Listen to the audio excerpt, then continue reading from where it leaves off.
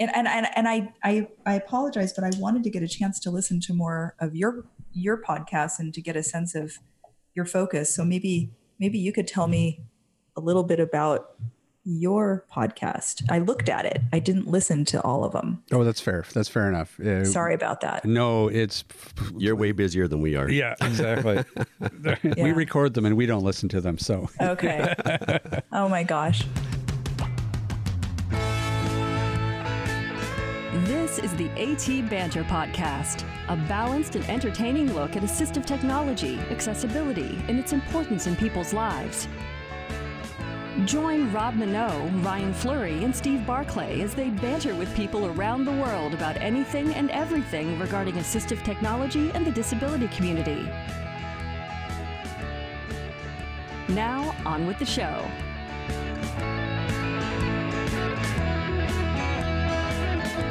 Hey, and welcome to another episode of AT Banter. Banter.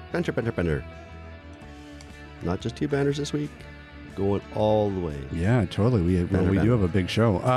My name is Rob Minot. Today, joining me, Mr. Ryan Fleury. Hello. No Steve Barclay today. He's out again. So you're stuck with us, everybody. And our guest. Well, let's talk a little bit about our guest, because actually I want to get right to our guest because I'm very excited to be talking to her. Who are we talking to? Today we are talking with Kelly Godo, who is the CEO of Godo Media Research. That's right. We could go through her credentials, but that would be like an hour show as it is. I am shocked that we got her on the show. No. I got her on the show. Oh, I'm sorry. There's no got her. I in team, right? I know. Yeah, it's interesting. This show kind of came together. I don't even know how it came together, but here we are.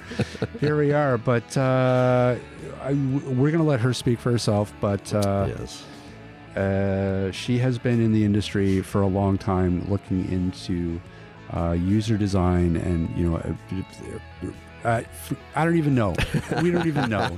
That's how deep this goes. That's we right. don't even know what she does. Read the links in the show notes, and that'll give you a much better description of who she is. So, remember last week we had a staff meeting at Mr. Barclay's? Yeah. And we had cookies. Yeah. And you told me for today's show, yeah, I needed to get you cookies. Oh, yeah. So, I didn't get you cookies, but I got you the next best thing. You can't have them all. Oh, damn. You can have one or two. What is it? Ba-da-bum. What? It's Holy cookie. cow. It's cookie-like. I don't think I've had a wagon wheel since like 1982. That's what I was thinking, so I had to buy them. So you can have a couple. Thank you, sir.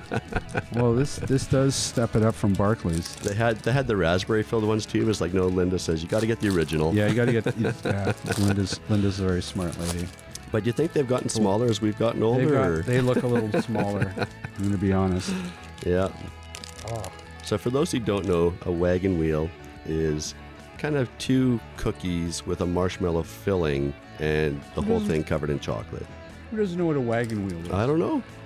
There might be people who don't know. Cowbell at atbanter.com if you don't know what a wagon wheel is. That marshmallowy goodness. Mm-hmm. All right. Well, there you go. Now everyone can just listen to me eat. Nothing wrong with that. Mm-hmm. Figured you'd like that. Better than cookies. Yeah. Look at you. Mm-hmm. Well. Yeah. Barclay's going to have to step it up for the next meeting then. I like this. It's just like an arms race of snacks they can feed Rob. Okay, well, while I'm eating, let's bring on Kelly. I'll try not to eat in her. I'll try not to eat in her ear. Okay. So, hello. Well, hello. I'm Ryan, and in the room with me, Kelly, is my co-host, Rob Minot. Hello. Hey there. Yeah, and Rob and I have been talking about this back and forth for the past week as well, and I don't know if I came across you somehow on YouTube or Twitter. Like, I just had you in my list of people to invite to be on the podcast right. for a while. And then you're like, who is she and what does she do? And then you look me up and you're like, huh. Well, then we still asked ourselves, who is she and what does she do? Exactly. That's right. That's right. And then I sent you some links and you're like, huh. Who is she and what does she do? Yeah, it is. I can't even explain it to my mom. So it's hard. No, this is amazing to meet you guys. This is exactly the world I want to be in. And so I started GoToMedia, all one word, all lowercase, back in 2001. And I was convinced that we could create what's now called user experience, but take psychology and research and take information design and then take brand experience and put the three together into one discipline. And I had previously a company called idea.com, and I was able to help grow that to 1,800 people. And we started all these divisions. And at the same time, I decided to write a book. And the book was called Web Redesign. And so this all came out at the same time in 2001 when everything imploded in the Bay Area. Right. And so I was on a rafting trip up in Alaska, and that's another story, but I was just off in the wild for 14 days. And I thought, what do I want to do? And so the book had just come out and I decided to start this company. So I came back to the Bay Area and it was dead and desolate. And the day my book came out was September 11th, 2001, if you can imagine. Oh, no. So no one came to the book opening. And my mom called from the airport and said, turn on the TV, just watch. And so that was canceled. And that was basically the start of the whole company. It was almost in complete isolation, desolation, start this company, believe in this term that wasn't even in existence yet called user experience. And so some people at conferences will say, oh, Kelly, you helped start the field of user experience. And I say, oh my gosh, that's a big label. But I guess it wasn't around when I started, and now it is, and I'm old. And, so I'll grandmother myself into that term. But that's really how the company started. And so really interestingly, I have the best people I've ever worked with in my life, and I still work with them. So my team, I've managed to work with for almost 22 years now, and most of them, and they're the best people I know and the best people I've ever had the honor of working with. And we just believe in user experience. And so at GoToMedia, we apply it to interface design and application design and website design. And we do strategy work, and, we combine research and do all of that, but mostly we're building products. And one of the most exciting kinds of work that we have done is in-car and working with interfaces and working a lot with voice and a little bit with gestures, and just starting to do some work with AI and in-car driving experiences. And so that's the GoToMedia side of the world. It must be interesting because it's almost a thankless discipline, because it feels like the better a user experience is designed, the more invisible it is. The less that people really notice it. It just, because it feels comfortable, it just feels natural to them, so they don't even realize what kind of a process goes into actually making such a streamlined and comfortable user experience. Yes. And every time I see the word U, or the acronym UX, I always want to take away this term user, because it feels very impersonal, and it's just about people and about their experiences. And I went on a long hike this weekend, and sometimes that's when you think the best. And I thought, what is the word to best describe exactly what you just talked about? Is this elimination of friction, and this idea of what kind of experience people are actually looking for. And the word that I came up with, this is the big word: authenticity. People want an authentic experience. They want to believe in the company. They want to have a real emotional connection with that experience. But part of that could be not having any friction, and that's really hard to define. So I believe if people have an authentic connection with the product and the company that they're using, and maybe it's an ecosystem, that they're going to come back and want more. And it's because of that authenticity. And I realized that's who I am as a person in the company that I've created. I want to be as transparent and as authentic as I can. And, I feel lucky to work with these people that I've worked with my whole life practically, but we're still together. We're still building products, and we believe in what we do. And it's because it's an authentic thing for all of us. So that's the word I came up with this weekend. I don't know if it'll stick, but that's kind of where I think we are these days. Back in 2001, everything was shifting and changing around what they then called wireless. So think back to 2001. I don't know how old you guys are, but we remember. So there was this thing called the Wireless World Web, the Wireless World Forum, WWF, and I joined it. And it was people all over the world that started talking about this wireless connection that we were going towards. So in 2003, I decided to take a month off. And I was going to redefine what this wireless world meant. And so I actually went to New Zealand, and I just hopped on a plane and ended up somewhere and ended up getting driven to another place on top of a hill overlooking the water, no internet connection. And I made them install internet, and I actually stayed there for about 4 months. And I wrote a paper that actually became one of the primers that Adobe used to start what's called mobile ethnography. And it was about the mobile user experience, but we weren't calling it mobile then. So I was able to connect at that time with people all over the world, and we formed a consortium that now is called UX Fellows. And it's a group of 27 countries that all focuses on research and mobile design. And so that's sort of this weird accumulation of what was happening. And at the same time, with this connection, I connected with someone in Finland, in Espoo, and who was their client, Nokia. And so we became the US arm for ethnography in the mobile space for Nokia.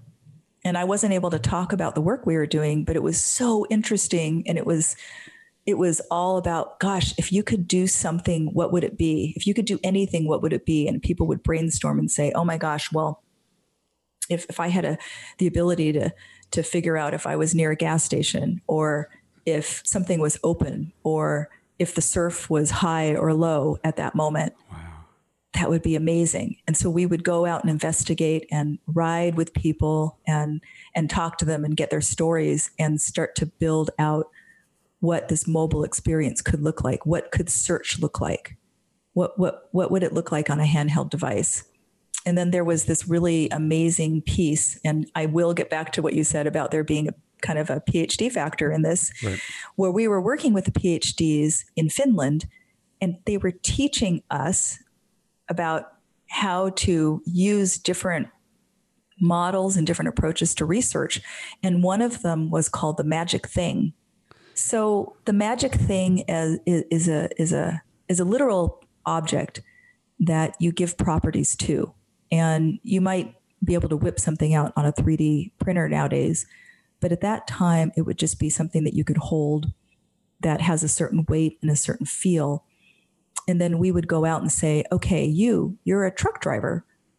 What can you do with this device? Here's the properties that it has. It has the ability to scan. It can scan your barcodes. It can scan your RFID tags. What would you like to do with this? And so then they go, oh. And so we would do a follow along. We would have them hold this, and we would have them verbally describe and brainstorm, and then eventually do a diary study on all the different instances they would use that magic thing in their daily life. And so it's a prompt and it's an artifact that would allow brainstorming to happen contextually. One of my researchers was 8 months pregnant.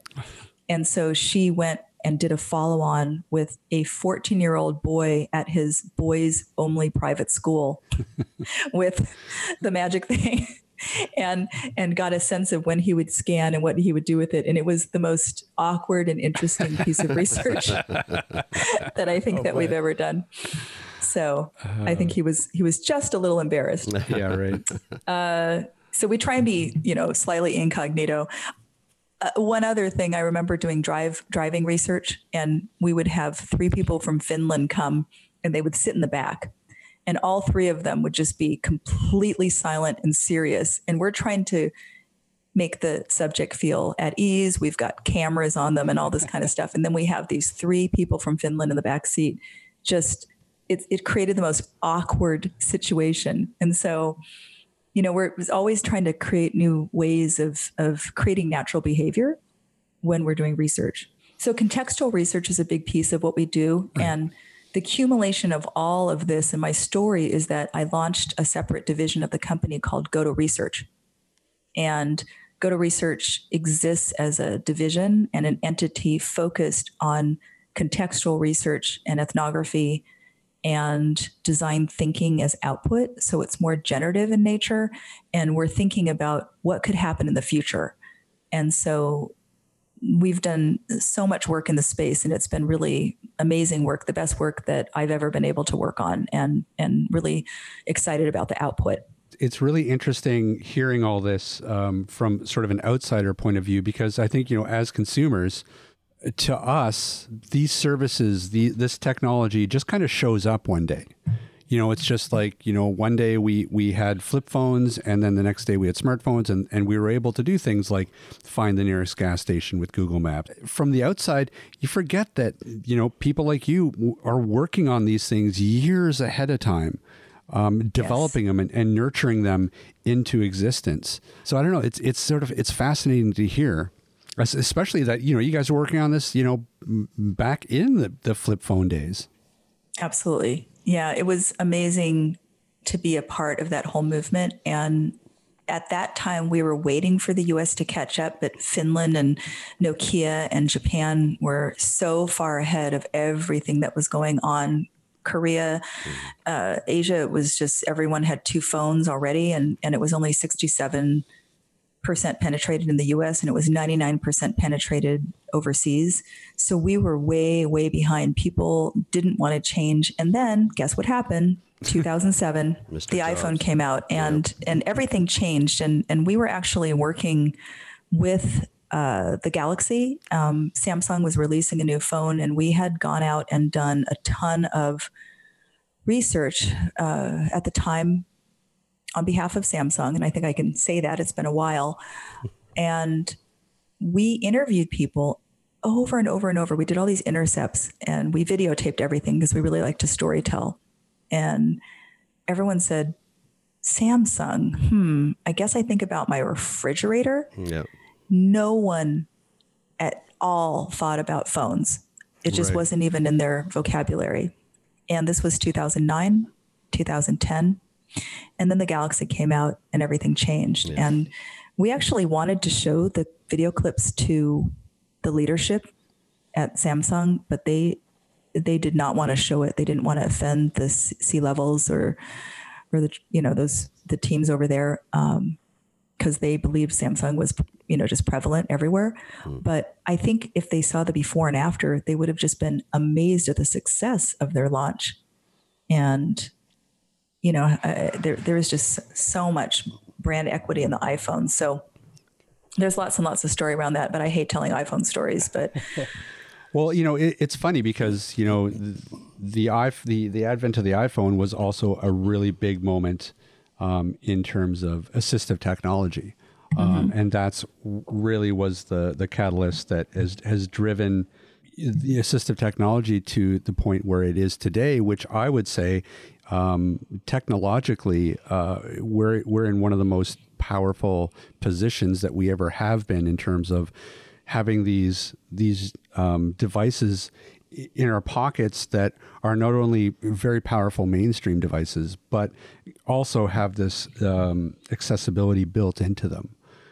Yes. And Apple was a big part of driving that forward because they were the first on the block to do that, and everybody's been playing catch up ever since. Yep. And I know that even recently, and this was 2016, so I'm sure it's changed by now, but websites like Medium weren't fully accessible. You could just scroll down and then it would say more, but the more part, from what I understood, wasn't accessible. And so companies are still having to understand and learn how the screen readers work and what works and what doesn't work.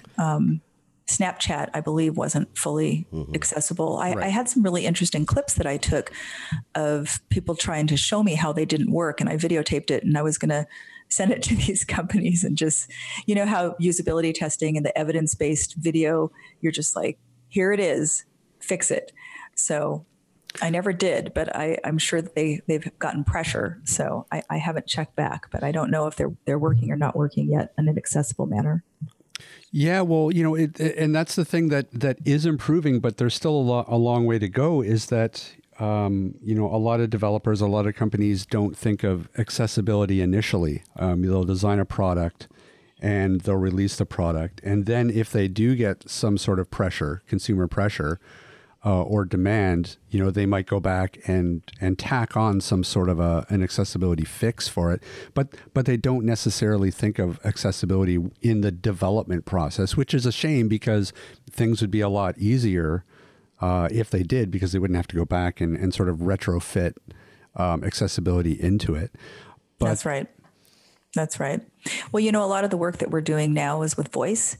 So we have partnered with a company called Kaisisto, and they are an offshoot of SRI, and they developed Siri, of course, originally. And there's kind of an agreement with the Stanford Research Institute and all of the technologies, is that there's part of the licensing that goes to an incubator, and that incubator then can use the technology and then put out products. So through that incubator, I've worked with 2 different companies that were using AI or voice technologies. And the one that was the most interesting was Kaisisto. And so Kaisisto is online banking, but it's all voice enabled. Wow. And I think you've seen a lot of this type of technology now roll into the app. So all of a sudden you can talk to and have natural language interaction between your banking app. And that's just happened in the last month, I think. And so that's the kind of world that we've been in for a while. And so thinking about user experience, and in my world, is designing the interfaces, be it audio or touch or a combination. That is really where we get back to universal design. So we sort of started out by saying universal design was something that was interesting as a topic, but it really excited me when I talked to a friend of mine who's a PhD and one of my best friends, and I was telling her what I was doing, and she said, "Oh, well, we've been doing that for years. We've been really focusing on universal design." And I said, "Well, what's that?" And she's like, "Oh," and she told me about it. This was years ago. And as I researched it, I realized, and universal design is basically designing for anyone and everyone, but starting off with a use case where it might be an assistive piece of something that you're designing. Right. So it's not a technology, it's design as a whole. And the story that I always use to illustrate this is when the curb cut. Do you guys know what a curb cut is, right? Yep. So I'm sure, of course, you know the curb cut story. So the curb cut was introduced in Berkeley right after the war, and all the veterans were coming back in wheelchairs. So they decided to redesign their streets to have access for wheelchairs. And lo and behold, anyone with a shopping cart or a bike or a skateboard or, you know, anyone that had a wheeled device could use the curb cut. And so while it was designed for someone coming back as a veteran in a wheelchair, it was actually utilized by everyone. Right. And so flipping forward, you have closed caption, and it's like, okay, that is for people that need to be able to see and they can't hear. And that makes sense. But move into a bar scenario, and we're at a noisy bar and we want to watch the Warriors game and we want to see what's going on and we want the captions to be on. So again, designed first for someone that might be hearing impaired, ending up affecting everyone in a really positive way. So I've begun to think of assistive technology and adaptive design, maybe universal design, integrated into contextual settings. And so we can all be situationally disabled at one point or another in our daily lives. right. So for instance, if you're driving and you get a text message, you don't want to necessarily read that while you're driving down the freeway. So now if you're able to click and use voice, you take that situationally disabled moment and then use adaptive and assistive technologies to give you what you need at the right moment, at the right time. Right. And that's really what we're designing right now. Is we're not designing for a single use case. It's a contextual experience and it's situational. And so we want to create fluid experiences that have a number of different modalities included so that you can access that information in different ways. When you do all your research for a particular company, I'm assuming all that research goes back to the company, and they either say, yeah, we'll incorporate these changes, or we'll take your advice. And sometimes things will change, other times things won't. Why do you think the user experience hasn't really made it yet into our home electronics, like TVs and being able to switch inputs, or channel guides and finding out what's on at a specific time, home theater receivers, anything with an LCD screen? Like these products have been around for decades, and yet that user experience hasn't really changed. It is so frustrating, isn't it? It is. I've been working in the space for as many years as you can, and it all gets back to silos and cross-functional teams that aren't really cross-functional. And it does. I was thinking about on my walk this weekend, why are these technologies still not working, and what is going on? And I know with smart home systems, they're starting to get more integration, but I think there's two answers. And one, I'll just offer this up from the corporate standpoint. In all the work that we've done with bigger orgs and looking at components and where our research and where our advice can help, there's two inroads. One is working directly with the product teams and making changes to an interface, a UI, and actually fixing little things that are buggy or they're not flowing, like shortening a time frame to sign up or an onboarding process, looking at what's happening during, initial 3 weeks or 3 months of use, and then prioritizing those fixes. So there's kind of an engineering-centric user experience that we can articulate and fix, and that is on the level of usability, and that's, can I use this? As we get up the ladder into actual integration, it becomes a business decision. And obviously in the world of Microsoft, when everyone was on Microsoft systems, it all worked seamlessly. And so people loved that and they bought into it. When Apple took over, everything worked seamlessly and people bought into that. And Google is doing the same thing with their home, kit and everything that's going on. Right. And so you almost then, on the flip side, have to buy into this one structured ecosystem. Yep. And honestly, I think that's a little scary too. Yep. Yeah. So everything's not always going to talk to each other. And I just became extremely passionate about open APIs and about getting, like Apple takes the thumbprint or the thumb click and they patent that, and then Connect is patenting their gestures.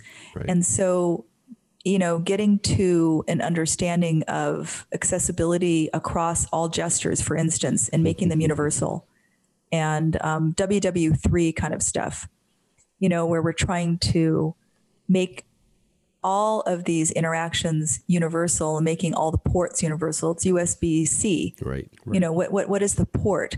And so it really, this is the flip side. It gets back to standards. Yeah.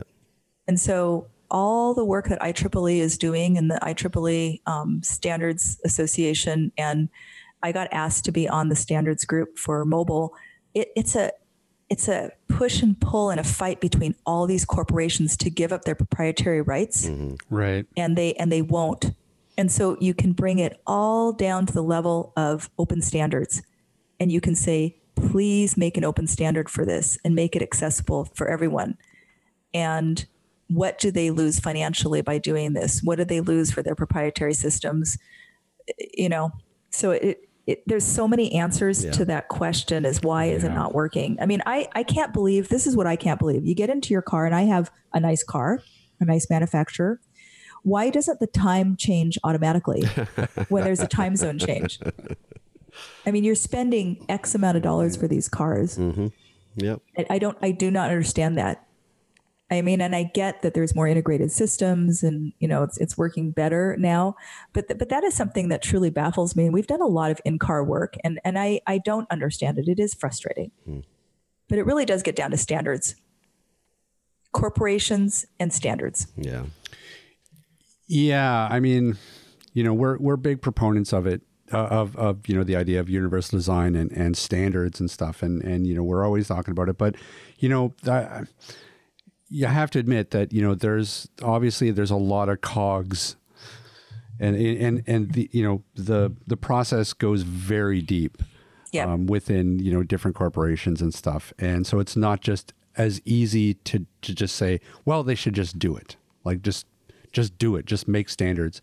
So, you know, in a way it's unfortunate, but, you know, at the same time, it you know, you can understand it.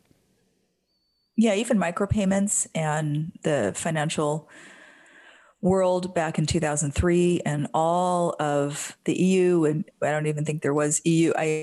Now I can't remember who was meeting, but Europe was meeting, and all these groups had these meetups to try and figure out standards that they could use to transfer money back and forth so that we could have payment systems on the phone. And no one could agree. And it really is a negotiation at a level that's the highest level of government that needs to agree on all these things in order for it to work for the masses. And so that's why, you know, Google does its own thing and Apple does its own thing and Microsoft does its own thing. And then they have to own that. And then you have to buy into all their systems and they have to work together because they then have control over those ecosystems themselves. Well, so it is kind of interesting. There's a little bit of a disconnect between some of the emerging technology now, like digital assistants, for example, to some people are a little creepy, or even the smartphone itself, the psychology behind that, and this idea of digital addiction, you know, phone addiction. You know, there's some pushback against some of this technology on the mainstream level, but yet something like a digital assistant or the smartphone is such a powerful piece of assistive technology that could have such a huge difference in somebody who may need it as a piece of AT. So there's you know, there's an interesting sort of push and pull there, I feel, with the technology. I think we're going to have to meet for drinks sometime. I don't know when, but I'm often up in Seattle, and I'll journey up to Vancouver and meet up with you. Absolutely. But yes, it's kind of an amazing thing. So I spoke about digital addiction for years and years and years, and I was sort of blasted by it because people would say, "Wow, Kelly, that's not really helping your business, is it?" And I'd say, "Well, no, but I'm really concerned about what's happening." And I have kind of this diagram of a man devolving into someone that's just on their phone all the time. Right. And at the time, Zynga was huge. They were making so much money. Everyone was cashing out. And so back in 2009, 2010, I was like, okay, but South Korea has said they are going to ban all textbooks by the year 2015. Right. And that was an announcement. And so flash forward, not only did they stop that initiative, but they have started to treat young people and even 3-year-olds for digital addiction. There's an image and a story of a little girl who's 3 years old clutching her iPad like you would a teddy bear. And when the battery dies, she becomes really anxious. And that's the kind of psychological trauma that they're treating right now with young adults over there and young children. And then they have camps that are just digital detox camps. Wow. And so my kids are not allowed on technology. They, of course, can text once in a while, you know, their grandma or something like that. They're allowed to look at music and things like that. But we are part of the Waldorf school system, and they actually don't allow technology in the school, and we have agreements for screen time outside of the school. So we're really eliminating screen time and trying to keep the brain functioning. And there's a lot of research that shows that the neurons in the brain are being rewired in today's youth to only work with short attention spans. And I personally want to preserve the attention span of my children and anyone that I can affect as long as possible. And, you know, we didn't get on these devices until we were much older. Right. So what is this doing to today's youth? Well, and what's going to happen to tomorrow? So I'm very, very vocal about it. And I'm not on Twitter, and I'm not on Instagram, and I'm not on Facebook. And I mean, it could cost me my career, but I believe in it. I believe in this. And so I don't know how it manifests itself, but something I'm strongly talking about often. Well, we don't know what the ramifications are yet. You know, there's studies coming out now that the blue light from these devices is affecting people's sleep. You're talking about addiction. You know, we don't know the full ramifications of what these devices are doing to our health. Right.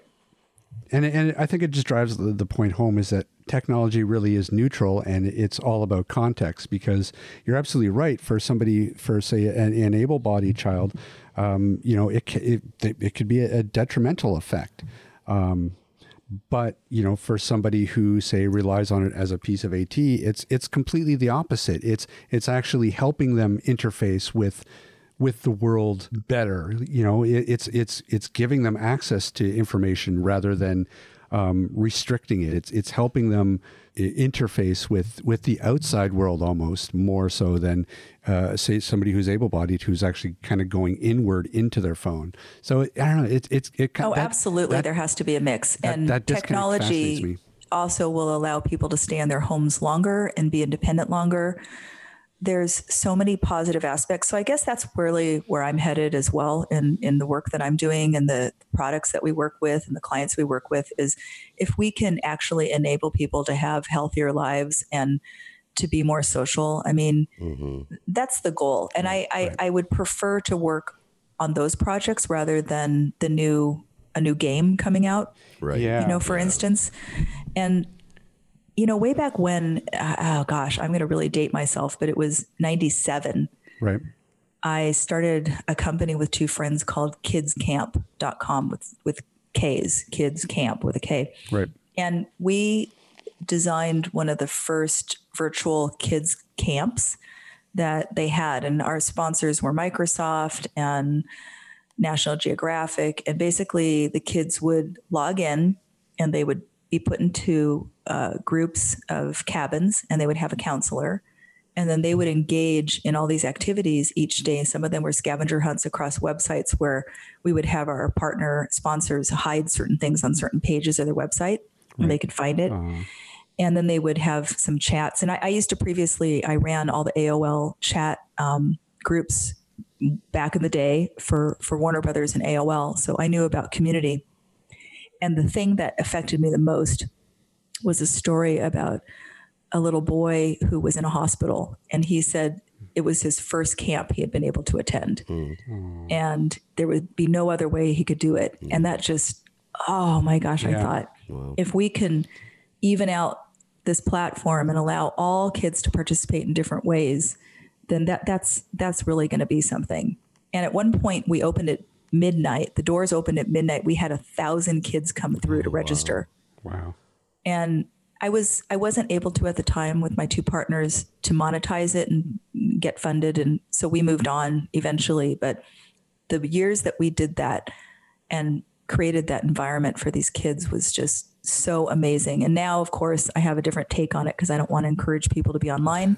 But at the time, it was so powerful to be able to allow someone to have that experience. So there's a time and place for it all. Yeah, and we still talk about, you know, the social media aspect of community as well on our show. You know, without stuff like Facebook and you know, Twitter, some people with disabilities would be kind of locked in. You know, they don't have a way of reaching out to other people or feeling like they're part of a community. So there, Yeah, that's right. There is some benefits there. Oh, absolutely. I am not denying Yeah. the benefits of the community aspect of it. And, there's the addictive quality of wanting to see how many people looked at your page or to see who's responded or commented. Yeah. And really, that's a corporate decision. There's a real psychology to the way that they built the apps, and they've constructed it to get people back and to feed into that. What do they call it? The dopamine loop, right? Same with Facebook. Exactly. And that's a little bit nefarious, because again, they want people on their app. They want the ad revenue. So, it's almost like the technology itself is not the problem. It's just the way that, the last, 10, 15 years, the way that they've been structured in order to monetize those processes. So hopefully going forward, maybe we can course correct on some of that stuff, hopefully. And, and maybe it will just take, this idea of digital addiction to get to a point where, there's some real pushback against some of these companies. Yeah. And I think there's definitely pushback happening already, and everyone's so overwhelmed that they're just responding to the things that have emotional appeal to them. And some of it might be community oriented. Some of it might be positive feedback or, just different things that they're connected to on that emotional level. And that's why a lot of the work that we do, we try and get down into the deeper level of interaction, understanding how people and why people interact with the things that they do and what that connection means to them. And yeah, that's the differentiator. I used the word authentic this weekend, but it really is that emotional connection you have with a brand experience or product or even the company that keeps you coming back. There was a funny, you reminded me of something about the community aspect. And with Twitter, I will date myself again, but I was part of a small group that we were blogging at the time, and I had a GoToMobile blog. My last name works well with all these different companies. So GoToMobile was actually did well. And so I got invited up to Microsoft, and we actually got to see the Surface before anyone else. Oh, wow. And ironically, it was right before the iPhone came out. So it didn't do as well, but they were really excited and they wanted to, I guess, introduce it to some bloggers, just to have us give our take on it. Right. And so somebody that came up with me, his name was Evan Williams. And he, I guess, I don't know if you know who he is, but he actually is one of the founders of Twitter. Okay. Yes. Yeah, of course. And so he was on a bus, and I might be getting the story kind of wrong because it was a while ago, but one of my other friends, Tantek, said, "Oh, you should try this thing that Evan created. It's called Twitter." And I said, "Oh, okay." So we're on the bus driving to see the Surface or meet with Bill Gates or something. Nice. And so I get on the service. And so all of us that were on the bus and a few others, including Derek Featherstone, who I just mentioned before, were in this small group. And we were about 30 of us, maybe 40. And we all texted to each other. And it was just the best experience ever. And we were a little family and we were nerds. And at the time, these are the people, that you can now name that started CSS and started, accessibility and microformats and Twitter. But at the time, we were just a group of people that wanted to communicate. Mm-hmm. And that was my use case for Twitter and why I never opened it up to followers. Right.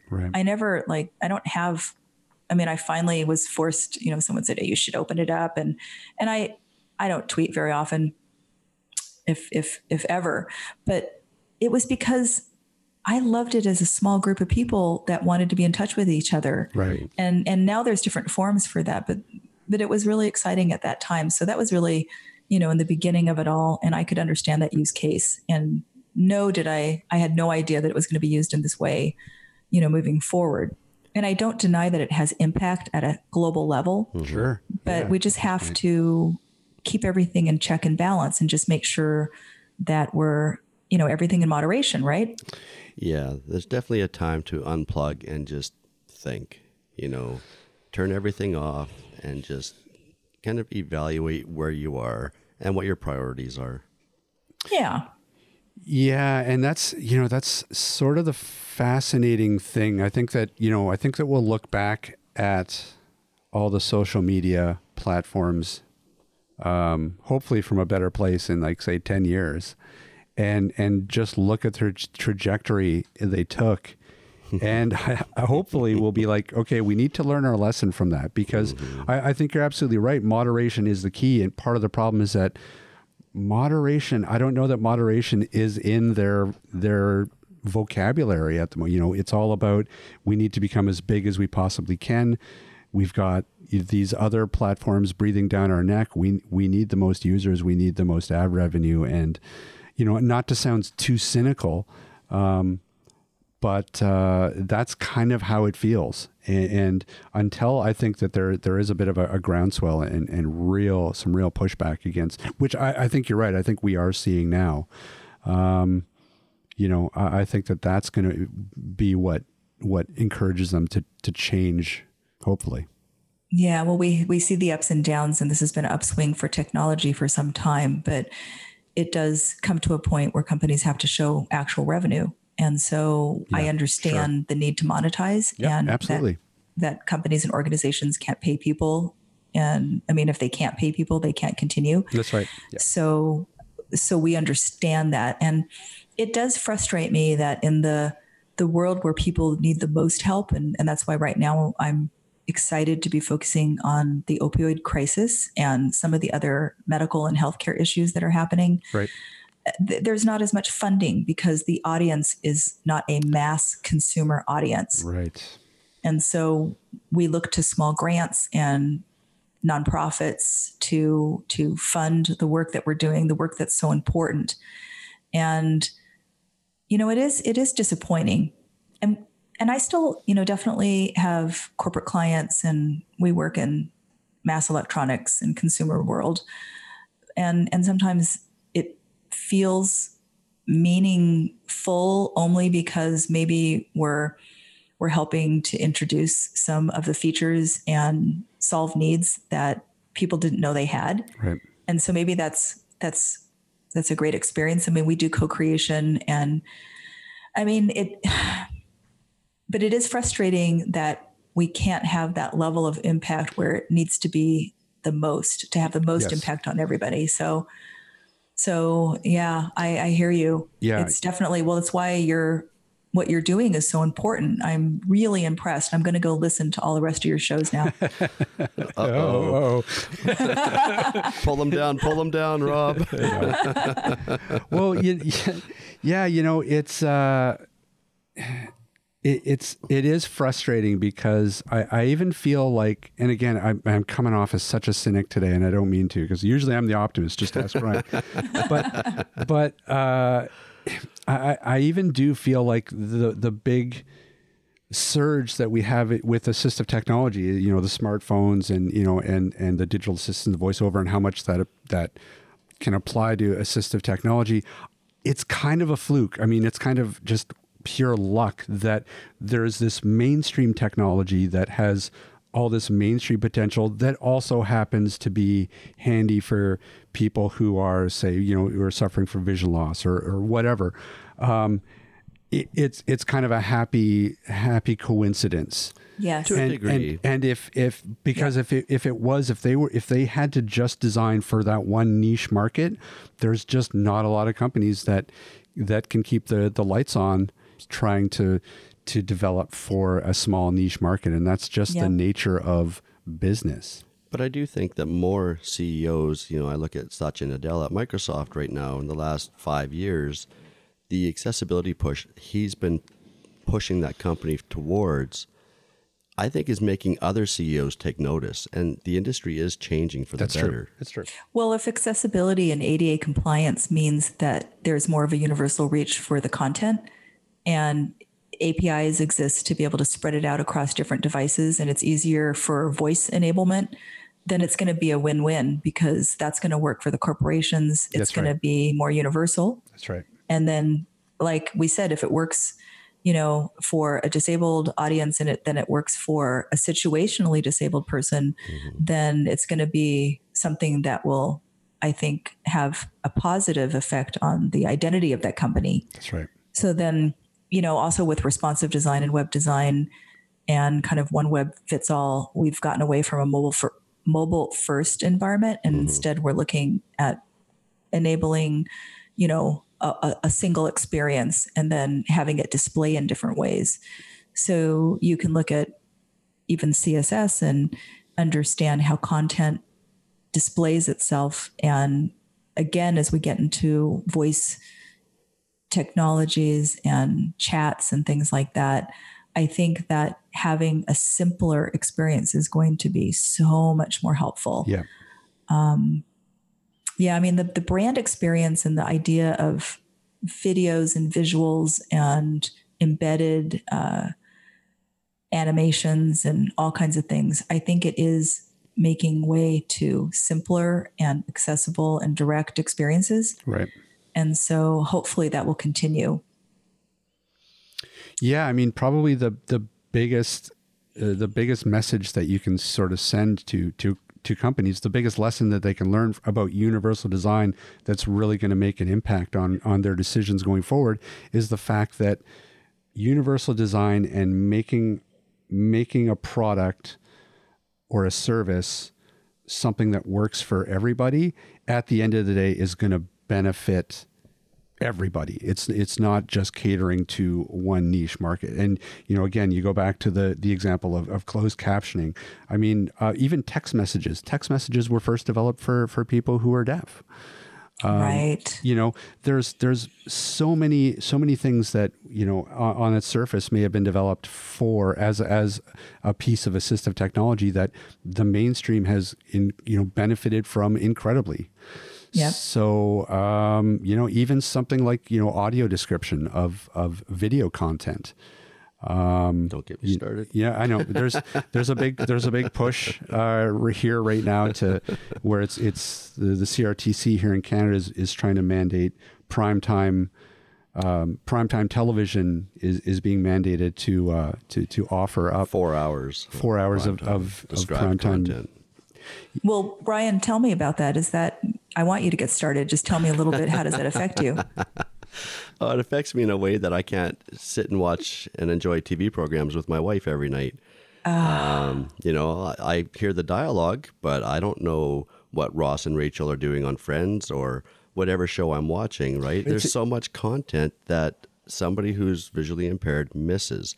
We've had closed captioning since 1930 or whatever it's been.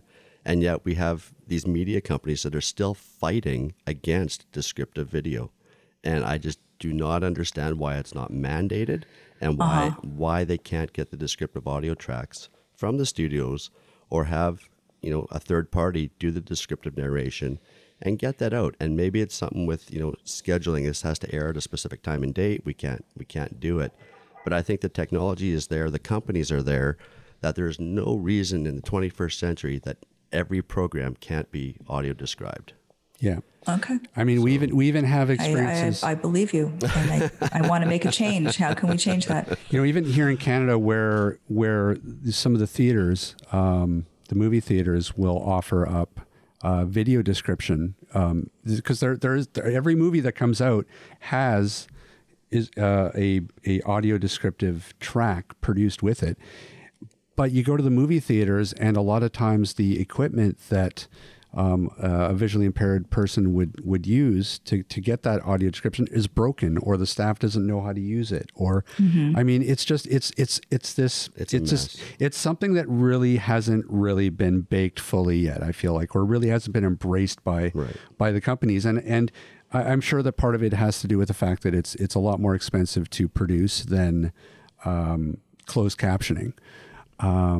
And the time crunch that a lot of the stations feel, I can relate to. But I think that, again, we need standards, and we need some of this stuff to be mandated. We need to hold their feet to the fire, because it does make a huge difference for somebody with vision loss who's their enjoyment of a program is much improved. Again, I'm a consumer. I pay the same cable fees as somebody cited, and yet I don't have access to the same quality of service.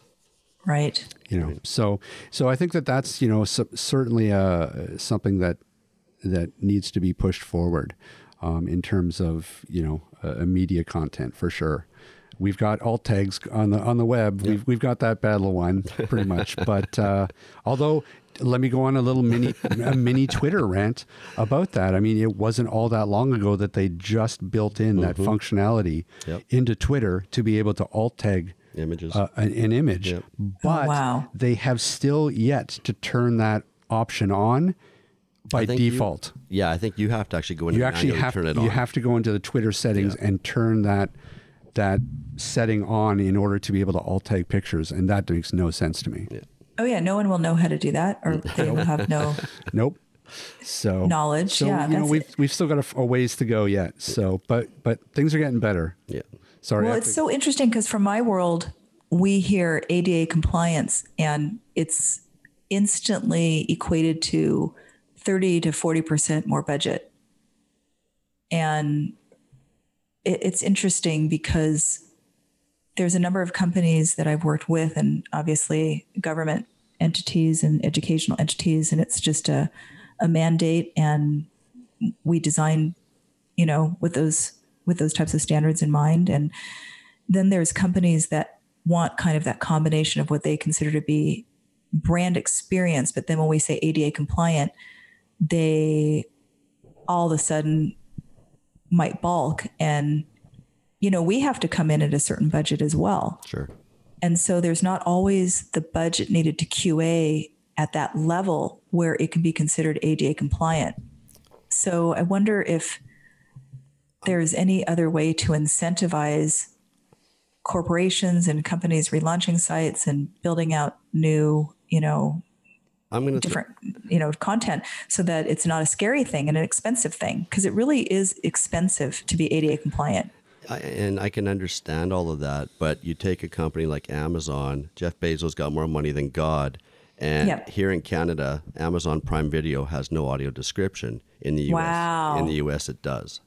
So, ADA or not, Amazon's not compliant. So I'm sorry, but no, actually that makes sense. It makes me feel better because yes, Amazon can afford it, especially if they already have it in the US and it's English, right? So they don't have to deal with translations and that's, And we find that a lot here in Canada. There's services in the US that have audio description or have ABC, and in Canada we don't. Yeah. Okay, interesting. Same content, but different access. And really, I think that part of the solution too is that, because I know Netflix is generally pretty good about, especially about their original content that they produce, they're pretty good about having audio described content.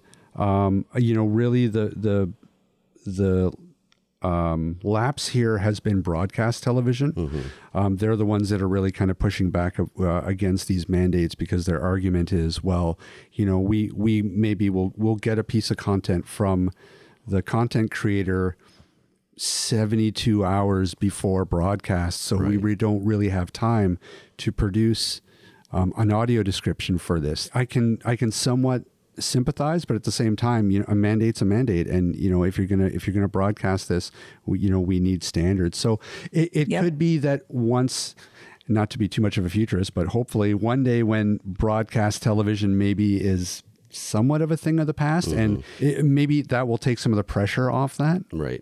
I hope so. I think I would love to hear if you guys could change. I mean, one thing right now relating to universal design or relating to these kinds of changes that you think could be made at a corporate level, what would it be? And closed captioning, of course, is some of it, but is there one thing that you would change today if you could?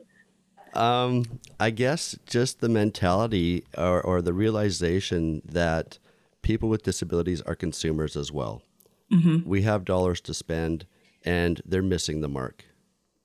Yeah, I think that audio description is a big one. I think that if a lot more content had that option, it would mean a lot for the community. But also mobility. I mean, we sort of hit a little bit about it earlier. Autonomous cars. I think that would really change the game. Well, and again, Yep. just coming back to audio description again, I don't know how many times, Kelly, you may be in the kitchen cooking. You could have an audio description track going on in another room and still, following along as to what the characters are doing on the TV. It's not just dialogue, right? Yep. You're getting the full action in the scene. So there's benefits for everybody. Yeah, that for sure. Yeah. Specifically. I actually have a confession in that I sometimes hide my iPad in the kitchen and I use my little AirPods Yep. and I hide them under my hair. And then I actually listen to podcasts or, some kind of news or something while I'm cooking. Yeah. And my girls don't know I'm doing that. And so I do that actually a lot in the kitchen. But no, this is very, very interesting, and why I was focusing on the Aging 2.0 movement, because there's so much money there. Yeah. So Oh my gosh, people can yeah. actually look at the numbers and see what the population is doing, not just in the US, but globally, and what is happening with at-home needs for assistive technologies. And so my idea was, okay, well, we have an actual number that corporations are able to look at, and they can see revenue models. Yeah. And also the buying audience isn't just for the older generation. And the older generation, mind you, is 65. And a lot of 65-year-olds are running marathons around me. Yep. So this is not that old. And a lot of their kids are also the ones that are shopping. So not, if we think about looking at, I like that you say AT, assistive technologies, for maybe a mass consumer audience. A lot of people would benefit from this closed captioning. People that are, getting older, they're low vision. A lot of people at Lighthouse for the Blind were low vision, and especially at night. So maybe they could be semi-functional, and could see during the day, but as soon as it got dark, nothing. And, there's a lot of use cases for this that we can design for and create an optimal experience, and then again, apply it outward. Right. So I definitely think that the more focus we can have on telling these stories and talking about the benefits, and then relating that benefits to corporations and saying, look, you have to think about these things. I mean, this is a platform that I would love to be on, and I would love to be able to focus my efforts on making a single change happen, because that's really how things are going to move, Right. is one thing at a time, Yeah. So yeah, it's really great to talk to you guys about this stuff. Yeah. Well, listen, thanks so much for coming by and chatting with us. It's been fascinating. And Would you come back? yeah, please come back. Oh yeah. I would love to do something and actually say, hey, I have the story to tell you. I actually made a change happen. I mean, wouldn't that be great? That would be I great. think that's the most frustrating thing about what I do is we do all this research. And like you said, you bring it up to the corporations, you say, here's what you need to do, but you can't always make that change happen. Right. And so my goal is to make change and make it happen in a way that benefits a lot of people. And so at that point, I would love to come back and talk to you guys about it. That'd be and maybe lovely. beforehand. That's fine too. This is a great conversation. It is. It's fascinating, and it's again, it's fascinating to talk to somebody has been on the inside track to all of this stuff. So, listen. Before you go, though, if anything that you want to plug, anything that's going on, where can people find the company? Oh, well, I mean, it's Goto Media, GOTO, and then media.com. And then Goto Research is the ethnographic passion piece, gotoresearch.com. And, I don't have all that much to plug other than we're really working hard to solve one problem at a time. And right now we're going to be focusing on medical and healthcare. And the opioid crisis is a big piece of our world right now. And so that's something that we're dealing with. Looking at that space. Right. And assistive technologies. I mean, I hope to stay in touch with you guys, and I want to find other ways that I can impact that space. So Okay. thank you. Thank you very much. Listen, take care and best of luck with everything. And let's talk again. Okay. Thank you. Hey, Kelly. Wow, that was a good conversation. Yeah, it's nice to have somebody on who's really, kind of in the trenches, doing all the research. She built the trenches. She's not just in them. Wow, it's fascinating to talk to somebody who had like an insider's view of all that. Yeah. And the work that they do is really, really deep. Cool. I mean, and it's a fascinating field too, because, you know, nobody really know when anybody sees that UX, like nobody knows what that means. No. You know, the idea of a user experience is such a invisible process when it's done properly and done well. Yeah. And when it's not, then people just will blame the product. And, you know, let's rewind that back to 2007. Like she talked about, the iPhone came out. Well, the blindness community was like, well, how am I going to use this flat piece of glass? Yeah. The first iPhone didn't have accessibility built in. Yep. And that was the number one question. Well, great, it's a piece of glass. How am I going to be able to use this? Yeah, that's right. Right? So then move forward a couple of years and the 3GS came out and we had voiceover. The whole user experience changed. Yeah. Right?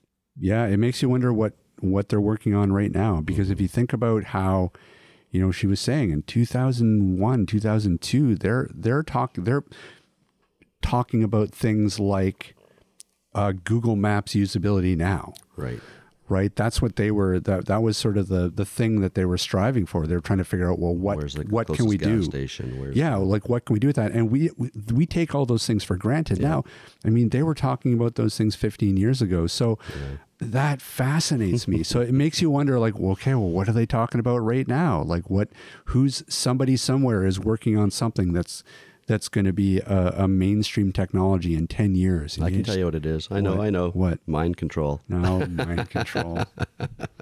We've got voice access on smartphones. We've got smart assistants in our homes. No, we know what it's going to be. It's going to be a wearable. There's going to be some sort of a wearable that's going to really move the ball forward, I think. I think that's where things are going. Once they find the recipe for it. Oh, I'm sure they're working on it. I'm sure they're cooking it right now in the oven, my friend. Yeah. But fascinating stuff. Hopefully we can get her on again and have another conversation, because I feel like we could have talked to her for like 3 hours. Well, and I think, you know, we touched on the aging 2.0 topic that she wanted to talk about, and we never really talked about we didn't dive into that's that. A whole different discussion. Yeah, absolutely. Well, listen, big thanks to her for taking some time out of the day to talk to us. Yep. Two idiots. Who have just been shown we don't do a lot of work. What do you mean? We work full time. We're all about assistive technology inclusivity, but then, you know, we have guests like Kelly come on and just kind of put us back in our place. What have we done? What have we done to improve the world? What'd you do today, Rob?